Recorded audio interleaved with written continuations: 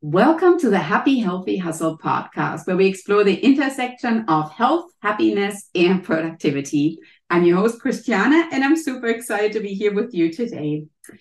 In this podcast today, we actually have a special guest. So today we have Kelly on this podcast. And what I'm really thrilled about is she's going to share something really new with us. And of course, before I introduce Kelly, we go through our little tradition. I'm going to share with you the podcast fan of the week. All right, so the podcast fan of the week is by JSCHRO04. And the title of the podcast review is Great Show, Amazing Interviews and Relevant Topics. I can't wait until the next episode. Thank you so much for giving this wonderful review. I truly appreciate it. If you have not left a review on Apple Podcast, go ahead and do that. And I might just read your review as a little shout out to the fan of the week on the next episode. Kelly Borowski is a certified results coach and meditation teacher. She left her corporate career to pursue her passion to teach and to help self-aware 9-to-5 professionals uncover their unique gifts and purpose using human design so that they can too find meaningful work that feeds their soul, and so that they can stop wasting their best years stuck in a job that no longer inspires them. Kelly, I'm so glad you're here, and I'm so thrilled that you are going to share with us your superpower, because truly we are all about learning and getting the inspiration. Welcome, Kelly. Thank you so much for having me on the show, Christiane. I'm so excited to be here. Wonderful. Well, what is your superpower? I'm sure the audience is super curious now. Well, my superpower, it's funny, it's a soft power. It's positivity. I see beauty in the world and I see strength in people, whoever I interact with. I really see through the person. Like, I just have this gift of being able to see their potential, even if they don't see it in themselves. And what's funny is in human design, it's all on there too for us to realize, acknowledge, because with the gene keys, you have the gifts in there in the cities. Well, I'll jump into that later, but it's truly a remarkable tool for us to really tap into our strengths. Awesome. So you mentioned already a little bit positivity, and now we are thinking, well, hold on. So Kelly mentioned, though, that she was in a corporate career. Tell us a little bit about challenges that you experienced in your life. So do you want to share with us why you left your corporate? Yes, that's a wonderful question. And it's really organically how I left. But before I decided to leave, I was there for 15 years. And it wasn't until the 10th year, actually, when I started to wonder, reflect on my life. And that 10th year was really when my dad was diagnosed with dementia. And I started, it's like a wake-up call for me, to be honest. I woke up to the fact that I wasn't awakened, or I was sleeping. I was on autopilot for 10 years. And I looked back and reflected, and I couldn't really remember what I had done those past 10 years. I looked back and I thought, well, I was surely enjoying life for sure. And time was flying by. And not that there was anything wrong with that, but just looking back, I always felt like, oh, there's something more I need to do. There's something more I'm meant to do here. And it wasn't until he was diagnosed with dementia, I started taking care of him, that I realized, oh, okay, it's time to wake up. Wow.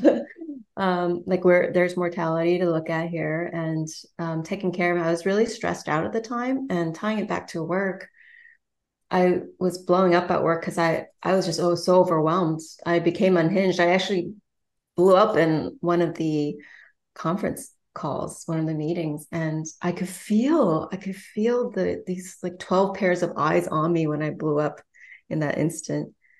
And that's when I came out of there. I said, I need to do something about this anger management problems. And so I went to a 10-day silent meditation retreat, and that really opened my eyes. I mean, our eyes are closed in meditation, but it opened my eyes to what was going on in here. all the dialogue. And that was honestly the hardest thing I've ever had to do in my life, was that 10-day silent meditation retreat. Just not talking to anyone, just knowing what the thoughts were flowing through there. No feedback. Mm-hmm. Was the hardest thing, and it had a positive outcome. Absolutely. Sometimes the challenges that we, especially the one that you put on ourselves, because you obviously signed up for this ourselves, you look back and you're embracing the challenge because it led to a different path and outcome. And I love the word that you always use. You use the word rewiring. So the 10-day silent retreat rewired you and set you on a completely new path. And let's maybe use it, the word path of positivity. Because now you are I mean, can we say this? A completely different person, maybe? Your outlook on life has really changed, right? Oh, absolutely. Yes. Thank you for that. Yeah, there's certainly a huge transformation to the positive side of things, because when you're angry, you are certainly not positive. Well, and in fact, I was just wrapped up in my head there with about me. Actually, it was very self-absorbed. And when we're not self-absorbed, we can be more positive. We can look out, and we can actually first look inward again, like being grateful for what we do have, right, all around us. And that really helps us center into the positivity. And really, it's about being present, right? That's the grounding kind of state before we can be positive. It's like, okay, what's in the here and now? There's no unhappiness here, right? There's no negativity in the here and now. We're here. I'm alive. I'm breathing. That's really the basic fundamental mentality. Like, okay, wake up here. I'm here. I'm breathing. How could I not be positive? Good. It sounds something to where it was truly life changing, and I really adore that you brought up this moment that triggered all of this, where you were. It sounded like in a big meeting, 12 other people that looked at you, and you blew up, and all of a sudden you realize, my gosh, I have to do something about this. Because really, when you think about wellness, sometimes we have, outside factors that tell us, oh, we need to eat healthier, we need to work out more. But until you realize that you need to do this and you get your fanny in motion, nothing will ever change. So it comes really from the own motivation that you need to kickstart your wellness. And in this particular case, you chose to go on this retreat, and then you will see the results. So it's great that you shared that with us, because it's a trigger moment. Absolutely. I was really unhappy where I was at, because I was up for a promotion, and I was thinking about myself in that meeting. So just to give some context and color to it, I was thinking about, okay, how do I look? How's the deadline being missed? How does that look on my reputation about me? And fast forward a year later, after the meditation retreat and all the synchronicities happening after that, I was placed in the same position where I was working with consultants again. And it was like same environment, but different Kelly.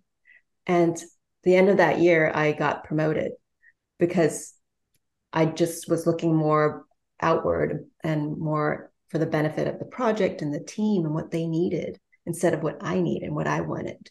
It was a huge transformation in how I looked at life and my projects, everything. Good. And we're always growing. It's a journey. Truly. Yeah. So now, kind of like, if you think, what was an influence, or who have been influences in your life that led to this wake up call during this particular meeting?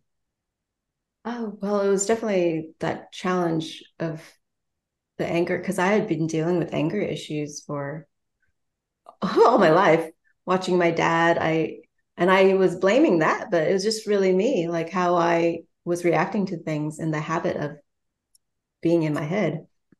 And I would say that kind of kicked off, right, the meditation. And then after that, I really say the biggest transformation came from when I picked up the book, The Artist's Way, which was recommended after improv class.